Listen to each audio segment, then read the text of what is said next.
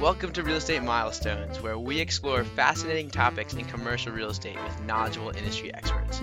I'm your host, Ben Malik, and I'm a young real estate professional who is passionate about adding value to people's lives through the incredible power of real estate. My goal is to help you discover what the heck is going on in the industry and how you can get involved. This is Real Estate Milestones, where your future in real estate lies just around the corner. Hello, everybody. Welcome back to Real Estate Milestones. Today we have Alex Talcott, who is a real estate and venture capital attorney, educator, and investor. He's the CEO of New Constellation Capital and professor at the University of New Hampshire. And I met Alex in Charlotte a couple months ago at a conference, and I noticed that he had a really cool shirt on. And now, if you're watching the video, he also has another cool shirt. So I want to start with Alex. Thanks for coming on the show, and can you tell us a little bit about your love of cool shirts? Who are you wearing? Yes. So I'm like you. I'm an outgoing, extroverted guy, but I can only initiate so many conversations. So I actually really like wearing branded apparel to give somebody at a conference kind of some low-hanging fruit if we happen to have a common interest. So you remember that I was wearing a Blue Note Jazz Club t-shirt, and so we got to connect over jazz. You know, I understand that the name of the show is a reference to Miles Davis, and you and I were talking little Miles and a little John Coltrane before we talk. So we got that jazz connection. I'm wearing this. Welcome to Queens. I was born in Queens, New York. It's a reference to my favorite movie, Coming to America with Eddie Murphy, but also my next out-of-state business trip is to New York City. So I always keep motivated if I'm thinking about what my next big adventure is. So I'm speaking with you today from New Hampshire, where I live, and January 9th in New York City is next. So I'm already manifesting some success and some fun. Awesome. And yeah, I'll be in New York in a couple of weeks as well. So good place to travel. But in classic real estate milestones fashion, I'd like to start with, what's your first milestone in real estate? My first milestone in real estate, I will take to third grade. So we had a class guest who was our state assemblyman. So it was in the lower house of our state legislature. Long Island, New York, came into our class and explained this local pond that was cleaned up with some state funds. And he showed us the bill that he sponsored in the legislature to have that pond cleaned up. So for me, as somebody who was already interested at a young age in writing and what I could maybe do with writing, the idea that I saw a piece of paper that had some effect on the real world, on land, was a big moment for me. I got that assemblyman's autograph. I still have it. I think I was the only one who asked for his autograph, you know, where maybe other people would be more into like athletes or musicians, but there was something about the power that that person wielded or knew how to operate some system to make something happen in the real world. I thought that was the coolest thing ever. And I've always been interested in property and law ever since. Okay, so that's really cool because this combines a lot of the interests that I know you have, including, I guess, real estate, law, and you got politics in there too. So it's a cool moment where it encapsulates everything. But do you think it started there, or something in your past or something about you is I mean, I could go back to some former life or something, I don't know. But no, I mean, I do tie a lot of it to then. I think there's some other people who will ask me sometimes, oh, how long have you been a lawyer? And I guess the answer to that question is something like approximately 15 years. But at some point, if you gained a lot of insights and a lot of experiences while you're in law school, during college, during other on the side experiences in your life, I don't know that the clock has to stop or start rather, like when you had your first 9-to-5 job or something. So for me, when it comes to property, when it comes to real estate, when it comes to anything that I invest in, and invest broadly defined, like invest my time, my talents, and my treasure, I like to take that back as far as I can, because if I do stretch it, it's not stretching how much, how many years of experience I have. I'm not trying to get hired for a job. God forbid I ever have to again. But the farther back that you can trace what you've done that's relevant to what you can do, that's only a good thing for any people you collaborate with. Yeah, and that's funny because I'd say I have a similar story in that sense that my both my parents are lawyers, and they'd probably say I've been a lawyer since I was in kindergarten, and I wouldn't let them punish me without explaining thoroughly the reason why. I was like, I'm innocent. And There you go. and then I guess, yeah, when I was 10 years old, we'd walk around DC and my mom would point to deals and say, that's my deal. And I was like, wow, my mom builds buildings. Little did I know that she was a lawyer, but kind of had in my head from there. So it's awesome that, it does make sense when you start looking back and realizing how much of you is from your childhood. Yeah, you don't want to think back to your first like college homework assignment as being the start of your professional career. That's pretty weak. Yeah, no, definitely. It's a little bit less it's not as powerful, or it's a little more arbitrary. But in terms of college, you teach at a college. I'm curious, what led you to becoming a professor? So I taught my first college class at 29 at a small college of about 1,000 students outside of Boston. I taught global issues and global economics. Since then, the course that I've taught the most, the one that's my bread and butter, is undergraduate business law. I've also taught introduction to financial management. I've taught a variety of different classes. I like teaching business law and finance with as much leeway as I can to teach rip from the headlines. So you mentioned I'm interested in politics and certainly local politics. They're wonderful, sticky examples of the way the world works to the extent that it does all around us. So I love using current and local examples to make points about business opportunities and laws and the way that businesses and laws can be changed. So a lot of continuity in terms of stuff that I've been interested in learning, that I'm interested in teaching. And the best classes are the classes where I'm thinking out loud, the seminar style classes. So I led the first fintech seminar at the MBA level at the University of New Hampshire. So really, really small class, which felt like maybe more of a directed learning or a lab where we were in it studying in real time a lot of the changes that are happening in financial technology. So I love teaching classes that are at the cutting edge or even taking pretty stock curriculum and making it as current as possible. Awesome. Well, I'm definitely going to ask you about some fintech and some changes going on with what's going on right now. But I want to get a little more into what you like to teach as a professor. I mean, I loved business law. I thought most of my friends thought it was a boring, really difficult class. Well, you probably had a good professor. Business law tends to be a cult of personality. It tends to be a love-hate relationship with whoever is leading you in the learning experience. It can be really painful if you don't hit it off with your teacher. Did you like your teacher? I really liked her. A lot of people didn't like her because she was strict, but I liked her. Oh, I loved strict teachers in college. They were awesome. I don't, I'm not paying for compliments. I want to know what I'm good at and what I'm not good at, and maybe to get some help where there's potential. So good for you. Absolutely. So, what is I guess the most important lesson you teach in business law? I'm curious what you think is the point of emphasis in that class. Yeah. Maybe real estate specifically as well, if you want to tie it in. Yeah.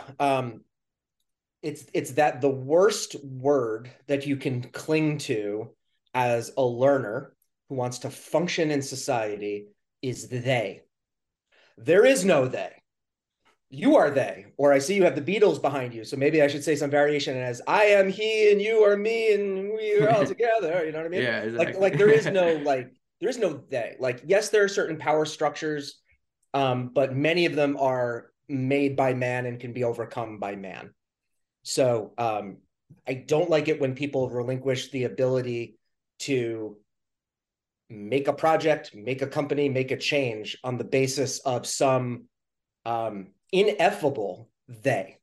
A lot of times the they, you can unpack who are the who's or what are the steps that might be in my way to go through methodically, or what opportunities are there to disrupt or bypass that traditional route appropriately with as little risk and consequence as possible. So I like to get real with my students about knowing our who, what, when, where, why, hows about what we're studying. Okay, so I guess I want to unpack that a little bit more.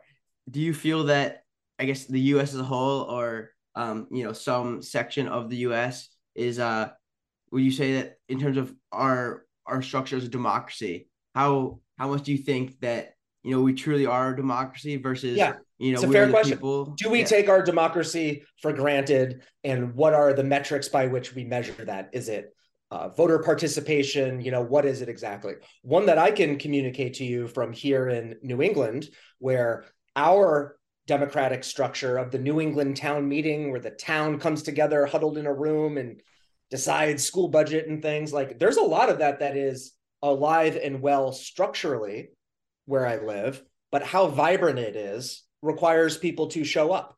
So it is the case that even in the places that have the most quaint settings and the best reputations for idyllic democracy, it is not the case that every zoning board meeting will have a quorum or has as many members and alternates as it's entitled to. So yeah, it all depends on us as an educated and active participants in our democracy to keep it alive. So the founders were aces on that. John Adams was all over that one. Yeah, I agree. I think the founding fathers had a great vision. I really like that idea of coming in and joining the town hall. I feel like that's the quintessential idea that we're trying to achieve. But how do we achieve that on a national scale? I feel like you can't have 300 million people come into Congress and voice their opinion. Direct democracy is difficult. Ranked choice voting takes a long time with current technology and familiarity to process. So to the extent that the states are often described as laboratories of democracy, and places like New Hampshire and Massachusetts have a lot of different towns, a lot of different municipalities to try things out, and there are inefficiencies there. The best thing is to not just have a one-size-fits-all top-down approach. I'm very pleased with a lot of experimentation that's happening with governance and property ownership that's happening in Web3. So that's a major emphasis of mine. So since I last saw you in person, I've had some real estate acquisitions and some real estate transactions, but acquisitions are certainly on the back burner because of interest rates being as high as there are. So I'm investing in a lot of property potential in the metaverse. All right, yeah. So let's talk about that. What's your thesis? Because there's a lot of skepticism around the metaverse. I think it's an interesting concept, but I don't want to spend all my time in the metaverse. Is that a relevant criticism? What yeah, absolutely. The same way it's okay. The older I get, the more honest people get about their guilty pleasures. And I am still surprised sometimes when people let me know that they're into D&D, they're into Dungeons and Dragons. And, there's some people who have some like geeky interests in whatever. As long as you're not spending all your time in your mom's basement, you can have a healthy, wonderful, productive social life and life. Yeah, absolutely. So yeah, what do you like about the metaverse? Why do you think it's worthy of your investment capital? Yeah, it's where I see a lot of the cheapest, best capital at the moment. So cost of capital is very high in terms of borrowing from banks and whatnot to acquire stuff, and then forget it with inflation about actually in labor participation in terms of actually making improvements with said land. So I took a look at less capital intensive projects, and Twitter spaces are fascinating places where smart people are thinking out loud and forging relationships. And social media feels more social than at any time in my life since the AOL chat room, and now surpassing that. I had the great pleasure of meeting the former CEO of AOL at a political conference last month, and I let him know that. I was like, there was this huge drop off in social media being social after AOL wasn't as popular, but now all of a sudden we have people at varying levels of docs knowing one another and sharing ideas, and sometimes those ideas become next level conversations, sometimes they become projects, sometimes they become companies, sometimes they're part of movements. And so I'm finding at very, very low cost, I can network. And that's been really exciting for me. It has stretched my days. I've been trying to go to bed a little bit earlier. I have a family that's pretty early to rise here on the East Coast. it's challenging because I've been rediscovering a lot of the talent that's out there on the West Coast. I have a lot of new friends in Las Vegas and Los Angeles, and, you know, talking with them at what might be bedtime for me is when, you know, they're just finishing dinner. Yeah. Yeah, that makes sense. I think I like the East Coast time because I still go to bed pretty late and wake up pretty late. I mean, if you're a sports fan, the West Coast is pretty great. So like when I'm in Las Vegas, if you can like wake up in the morning and college football is already on a Saturday, I mean, that is pretty great. Yeah, I like Central Time. We get noon football, roll out of bed, start watching Sunday football.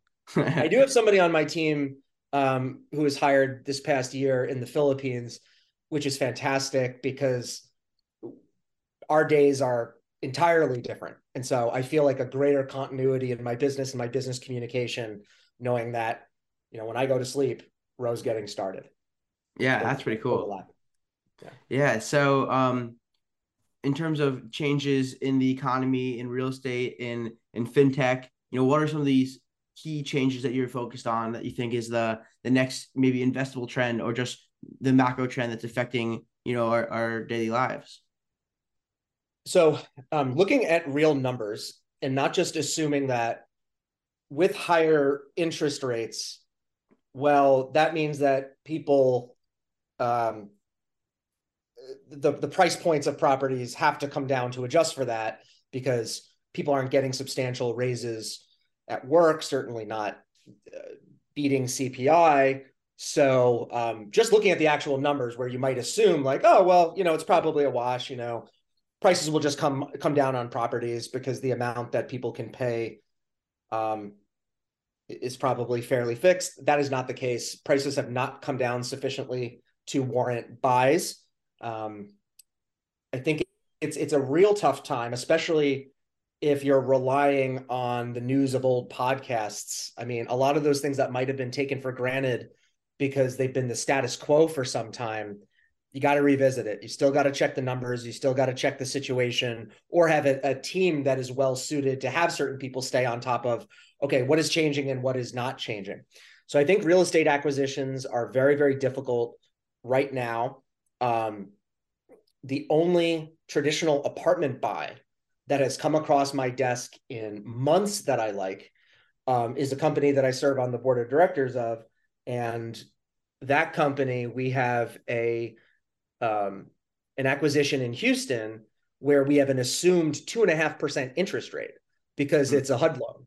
So that's just a horse of a different color in terms of a deal like that. But other than that, the kinds of property that I'm looking at right now are of the digital type, are of the ones where there's a physical aspect and there's a digital aspect. My attention is now 70 to 85% on Web3 projects, but 5 to 10% of the Web3 projects do have an overlap with real property or other kinds of property.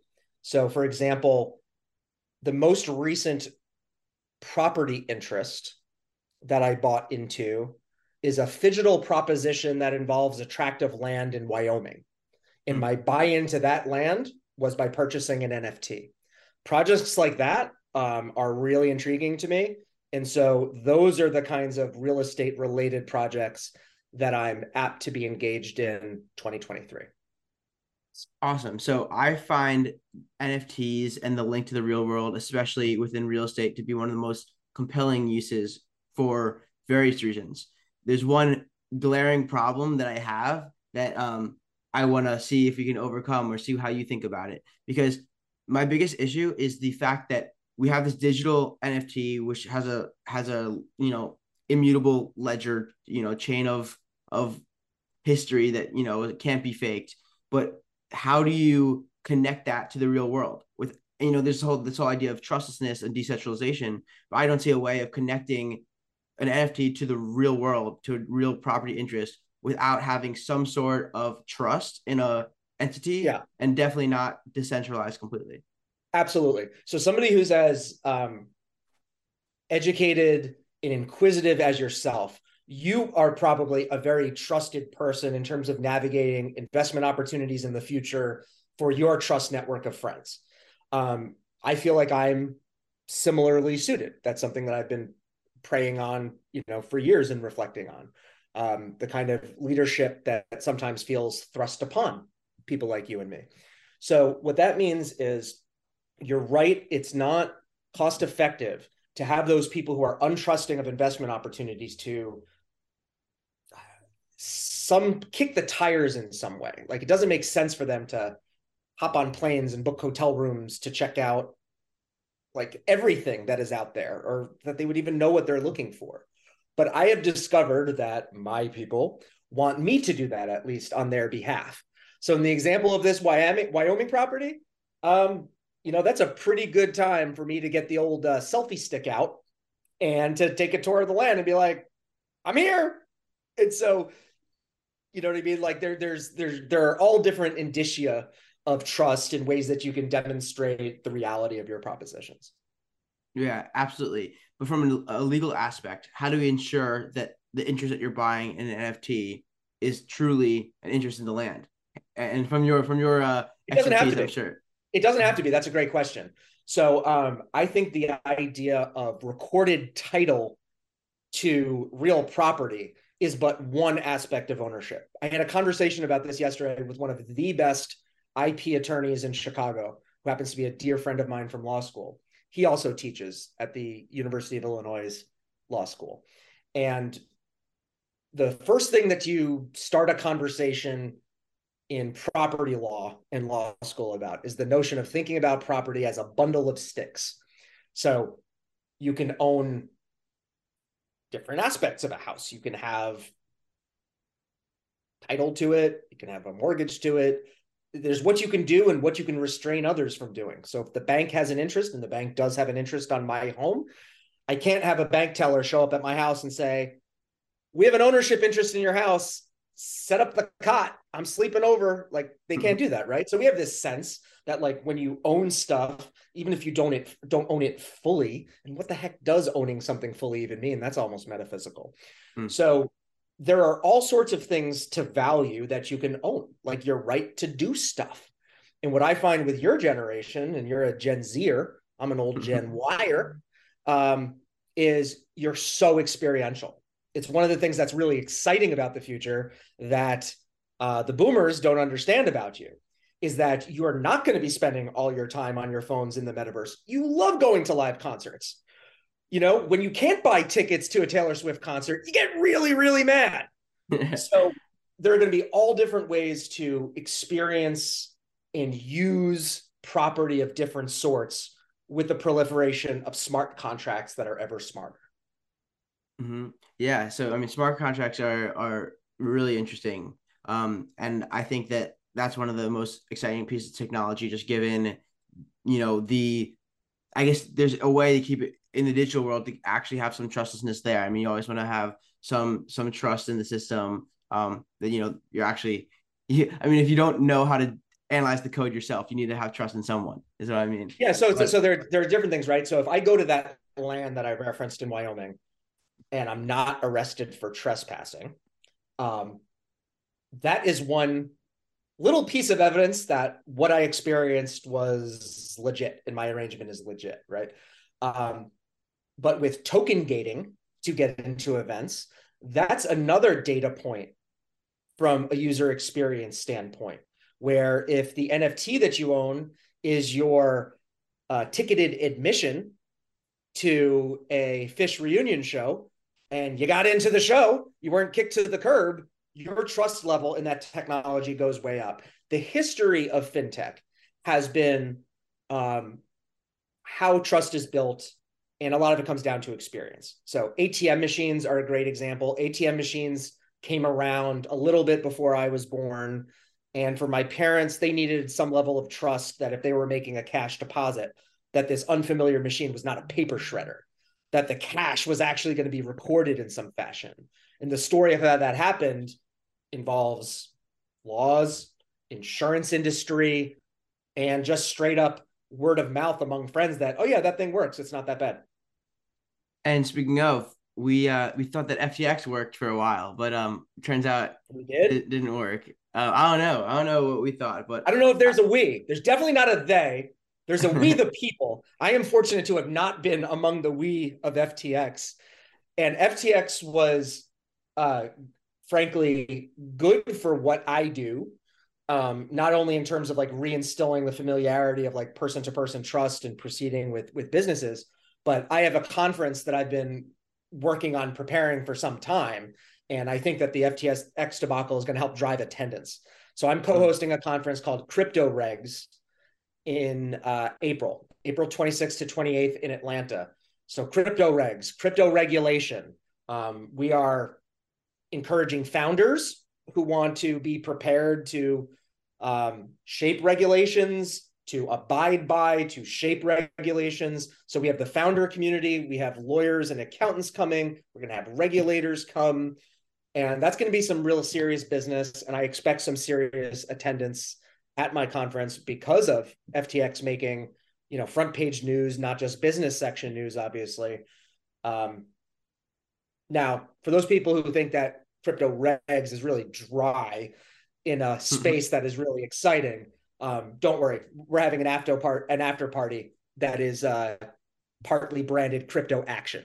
So for the action takers or the more creative creators, crypto regs during the day, crypto action at night.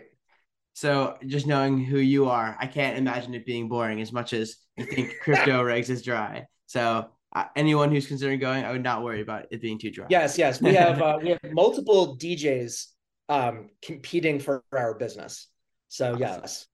Sweet. That's great. So, but I want to unpack this Sam Bankman-Fried FTX situation a little bit, just given that you have some expertise that not everyone or most people don't have. So I want to hear just more about your perspective on, what transpired and why that was okay or not okay.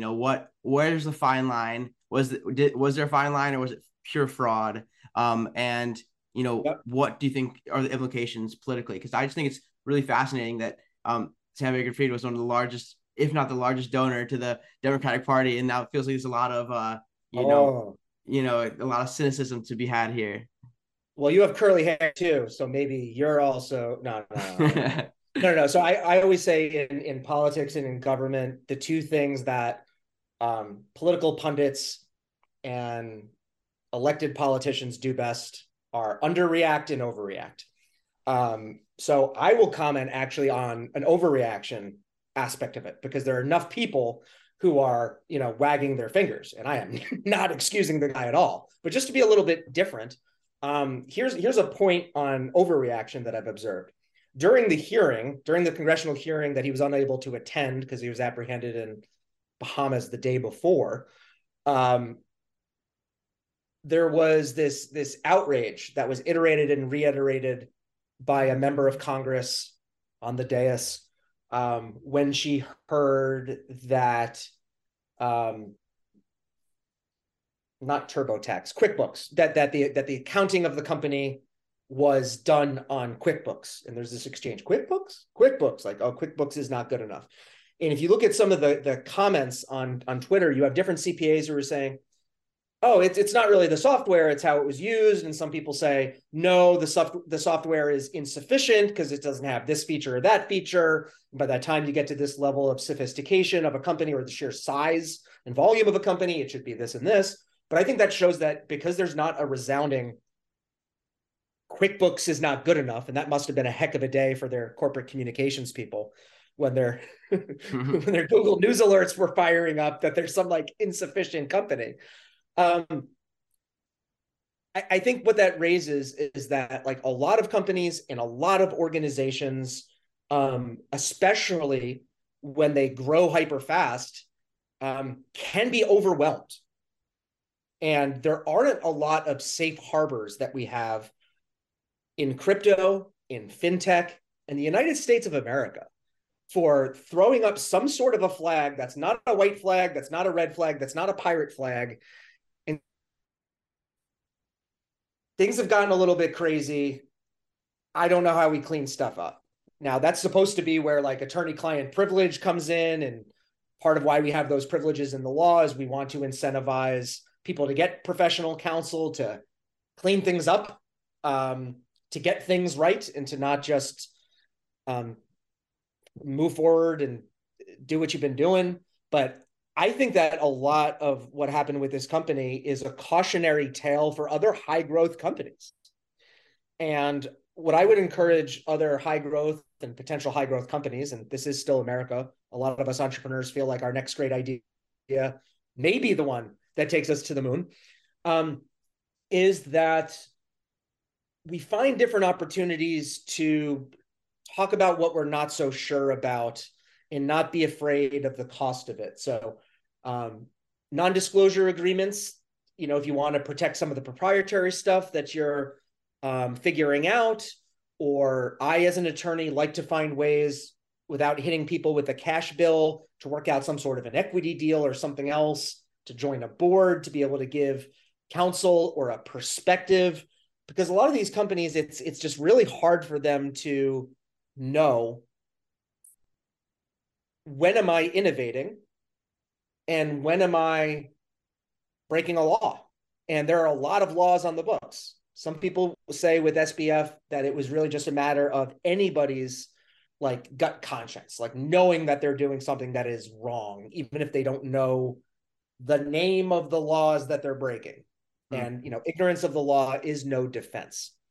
But I think that it actually is defensible, short of FTX, for other companies to feel kind of uncertain about when they're doing sort of what they're supposed to be doing to be competitive and different, and when they are cutting corners in a way that puts their livelihood or other people's livelihoods and liberties at risk. I think that's really, really confusing. So I don't know where the cutoff is, frankly, for when is it appropriate or inappropriate for a company to be using QuickBooks.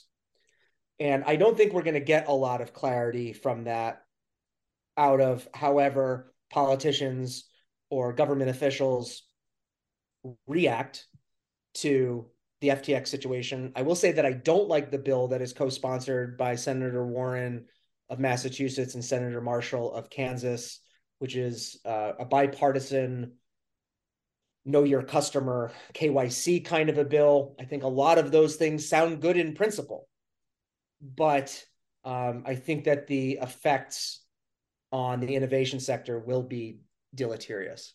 So I don't understand everything about FTX, but I think I do understand the danger of everybody heaping on unlimited criticism on the company, because there may be some stones that are being cast. How many of our companies are solid glass or brick? I don't know. So I would like to see more European style safe harbors in our innovation sectors. So that would be a way to balance regulation with allowing and encouraging sectors to grow. Yeah, so I really like the points you're making there, because I guess one of my my biggest prerogatives, and I think a lot of us should feel similarly, is innovation is one of the things that makes America great, and the fact that we have the economic freedom to innovate and create new things, and frankly change the world for the better, is one of the most powerful concepts and most powerful forces that we have in terms of an economy, a nation, a world. And I think that's one of the things that makes America beautiful. But so I guess it's a strong point to be wary of over-regulating to a point where you can't have this flourishment of innovation. And at the same time, I wonder how many people need to cut the corners to get to where they're going. But it's funny because they don't. That's a really good point. They don't, because what we see right now is how many traditional businesses can flourish right now. I'm big about people rediscovering the trades. When I had wood pellets delivered to my home this morning. So up in New Hampshire, we got wood stoves cheaper than oil. So I had 1.5 tons of wood pellets delivered to my house. And I had the most wonderful experience ordering those pellets from a local business, and they were delivered, and father and son, father and daughter business. It was like the most salt of the earth, fantastic experience where I've never been happier to write a check for $585.50. It was the best. So you can, in this economy, provide goods and services, charge a robust sum, and be thanked for it. So there's so many business opportunities just showing up and doing the obvious. Painting houses. I mean, these are, you can be a multimillionaire doing these. You can absolutely be 100,000 there on your way to a millionaire, and then you live within your means, you save a little bit, you invest. You do the math. It's hard not to become a multimillionaire if you don't. It's hard not to be a multimillionaire if you do honor the 10 commandments and have basic soft skills. Yeah, no, I mean, that's funny you should say. I mean, I agree that cutting corners is not needed for success in business. The funny thing that I guess I was hinting at was the philosophical argument or philosophical undertone to law or to politics, that, is there a natural morality? Is there a ingrained human morality that comes from being a social creature, from becoming a human? And our laws supposed to aim at this morality? Politics. Yes. Right. That's the aim, right? But politics and the legal system. Yeah. So I went to Notre Dame for law school, and John Finnis was the great natural law thinker affiliated with our university. Yeah. So it's interesting because I'm taking epistemology, or I took epistemology last semester, and I've been thinking a lot about, morality as, natural, or is there something natural to morality, or is it all, extrapolation? Why do we feel that we should not murder? Why do we know that it makes sense that we shouldn't murder? And like, I guess, it's all situational, where you can murder in self-defense and you can murder in certain situations, but you can't. That's kind of funny, because if you can go down some rabbit holes at night. Like, imagine if you're with some of your college friends and you just get really hung up on like, why don't I want to murder? Like, I just don't get that. I feel like I should have some impulse to murder. You know what I mean? Your friends will think you're nuts. Yeah, completely. But it's just, so if you reflect on decency too much, it raises flags. Interesting. Yeah, it's just the funny. It's the philosophical idea that laws are supposed to aim at morality, but like, is there actually some scientific fact of morality? And it's hard to say, but it's something that seems so ingrained that I should not murder. And it's funny when you say the 10 commandments, because there's things that the 10 commandments seem like so intuitive, but like, why do you have to be told them?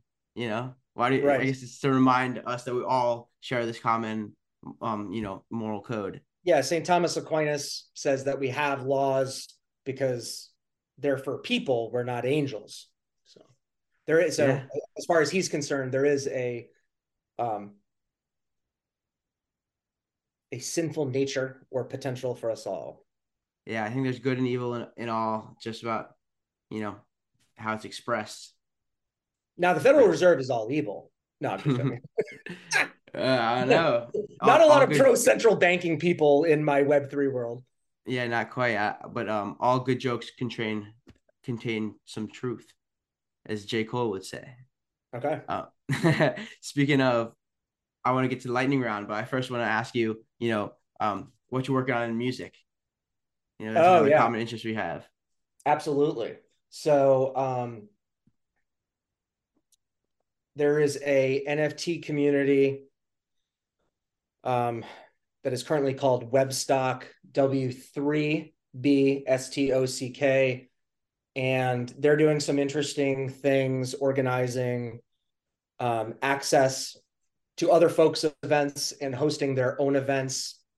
They've had some really interesting perks for their NFT holders, including access to a private Method Man concert. There's a forthcoming concert in New York City in mid-April. They've done stuff in London. They provided value to me when I was in Miami during Art Basel Miami. They're bringing together pre-Web3 musicians who are hip to reach their audience more directly. They are creating rap battles in the metaverse. And thanks to them, I've discovered some of the first rap that I've really liked in a really, really long time. I really like a lot of the underground rap that is connecting with fans by way of Twitter Spaces and selling music NFTs. So Webstock, based on its home in New York City, relationships with music media in its network, is creating some really fun music opportunities. And I see a number of ways to make that organization better. And I'll be joining them in a formal capacity in early 2023. Awesome. And yeah, that's one of my favorite use cases for NFT, for Web3 in general. Just I see so many ways of connecting with artists and having like artists be more in control and ownership. It's amazing. I heard it pointed out last night that it's not just that Web3 musicians are connecting with their fans, but really calling out a lot of musicians who made it more than a couple of years ago. They are not. They have very PR person managed social media presences. Whereas I'll give a shout out to one of my favorite new rappers, Nessie the Rilla. So Nessie the Rilla, a native of Detroit, makes his home in Houston now. A very affable artist who loves his fans, and he loves his fans by chatting with them in Twitter Spaces and releasing music regularly for them. So he releases a new song like almost every Friday night, and you can buy it on OpenSea. That's cool. Yeah, and as a holder, it kind of become part of his clique. Like, people were invited to join a music video shoot that he was doing in Miami during Art Basel Miami. So people like you and me probably wouldn't have thought that we'd have our chance to witness or be in a rap video or whatever. But, there are some artists who love their fans. Yeah, that's awesome. And I love the idea of, you get to be early. It's like, oh, I knew him when he was, all the way back there. It's like, oh yeah. Like, it's cool. His NFT? It's pretty cool. Yeah. Like, FOMO, there should be like a different word for FOMO. That's not like a fear of missing out, but a joy in being in or something. Like being early just like feels really good. You don't want to throw too much money at something and to, believe your own hype that you're investing in somebody who's the next fill in the blank. I will say though, that's a inclination that I have to fight, because in the visual art space, there are a number of digital and phygital artists where, I don't know, man, there might be some Picassos in the mix right now, and they may be people who are DMing with their fans on Twitter, and that's just a crazy thought. But it's been a very positive thing in my life. I would say that the thing that has made me feel the most alive in the past year, other than watching my children and their chosen activities like horseback riding and hockey and all that special stuff like that, that's like an amazing vicarious thrill that I have. But it's been getting to know artists, the relationships that I've built with people way more creative than I am, and not being too familiar and assuming that they want all my feedback or like whatever. I understand that I'm a customer, but at some point these artists are nice enough that you're kind of like, I think we're friends. And I found myself saying that like a little bit like this past year with certain people, being like, it kind of started out as a fan, but I'm gonna go ahead and say it. I think we're friends. And in awesome. Web3, we have a word, friends, FRENS, where it's this idea that is the full word. So we'll make it a little slangy. But as an adult, there are a lot of people who are making friends, and it's wonderful. Yeah, that's awesome. I think some of my friends, my best friends, don't know that I exist. Lex Friedman, I think he's one of my friends, but I only listen to him. He doesn't listen to me, I don't think. Cool. So you ready for the lightning round? Oh, yeah.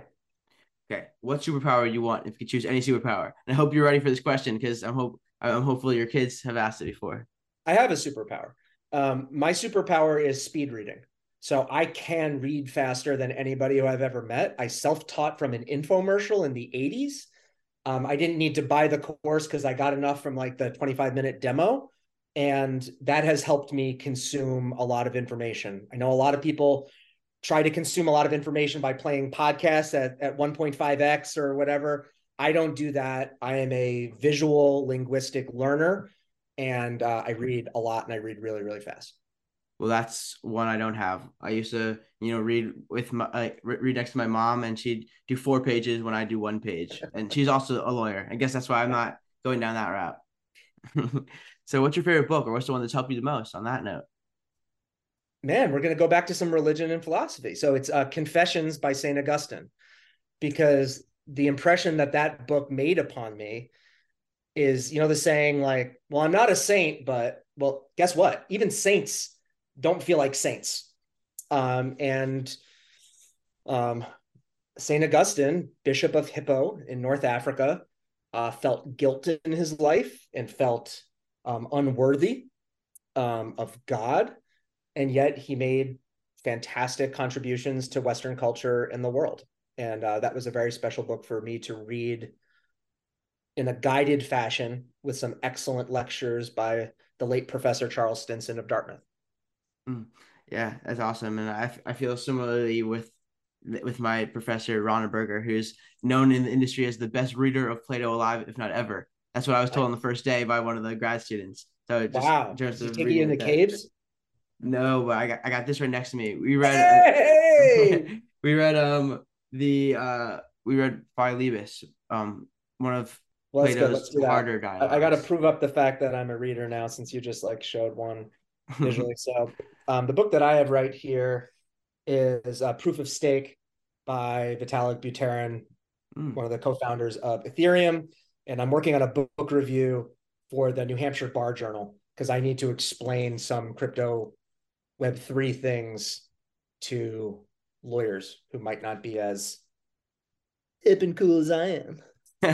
Well, that's awesome. You should post that on LinkedIn or send it to me, because I definitely like that kind of stuff. I want to hear how you synthesize it. But it's gonna be more than just knowledge. It'll be fun too. But I got Symposium. I got Plato Symposium. So what motivates you to continue every day? Kids are the easy answer. And because I am, like you, somebody who strives to be intellectual and honest, I put out there that I wasn't sure about this kind of unconditional love for children switch that supposedly throws and you're able to lift a car if they're ever in danger.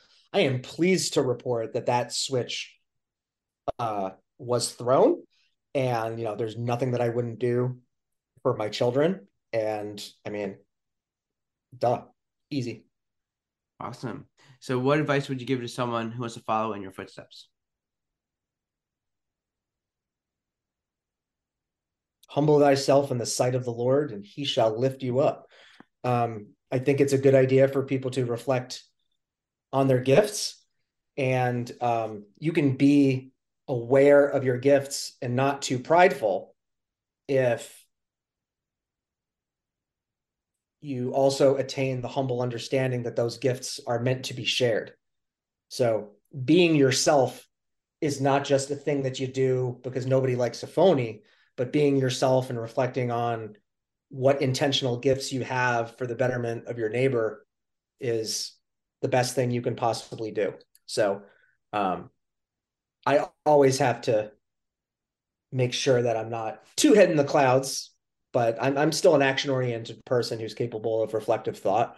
So I would hope that people who try to be like me in some ways and hopefully avoid being like me in others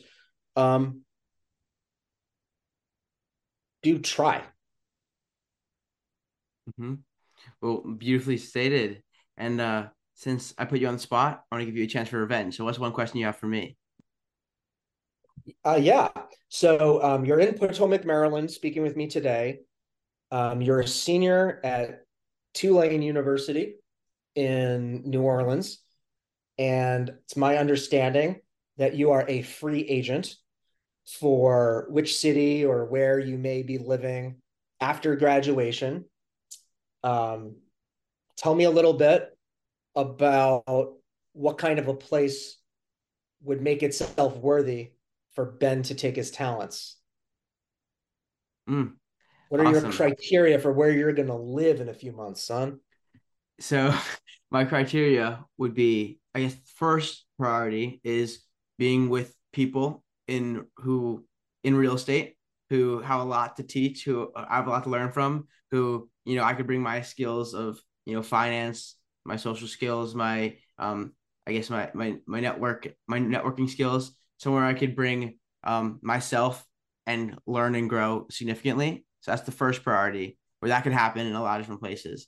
But then following that would be a place where there's a lot of other people in real estate, a lot of other people in multiple disciplines in which I can network with, I could talk to, I can befriend. So I mean, I guess cities of a certain size and stature would. That's very interesting to me, because that is responsive and that does eliminate some places. So I could see somebody like you going somewhere to be a big fish in a little pond, but you're actually very genuine about wanting to learn and have some mentors and some collaborations with folks who are senior. And that's pretty cool. That's pretty interesting. So that suggests to me that, yeah, you're going to go to a place of some population. I'll be really interested to see, God, what's the smallest size place that could handle you? Maybe Nashville, Tennessee. That's probably about the smallest. So Nashville or bigger. Yeah, I would. That's honestly, that would be pretty spot on to what I've been thinking. Like Nashville, something is on my radar. Sounds like a cool place. A lot of real estate, a lot of growth. If I were to do house hack, FHA, fourplex, it would probably appreciate it in the next year. Not next year, the next, relatively long hold period. So I mean, yeah, that's the last criteria. Somewhere where I can buy a fourplex, and do an FHA loan and make some money in.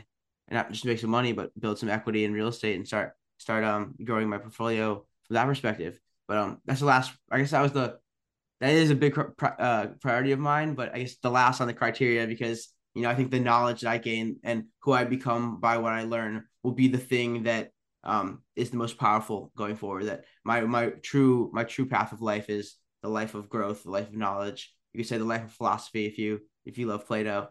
But it's all about personal growth and being on an upward trajectory, and I want to optimize for that. Fantastic. I feel better. Well, see, that's what I'm saying. I feel better about the future talking with young and youngish people.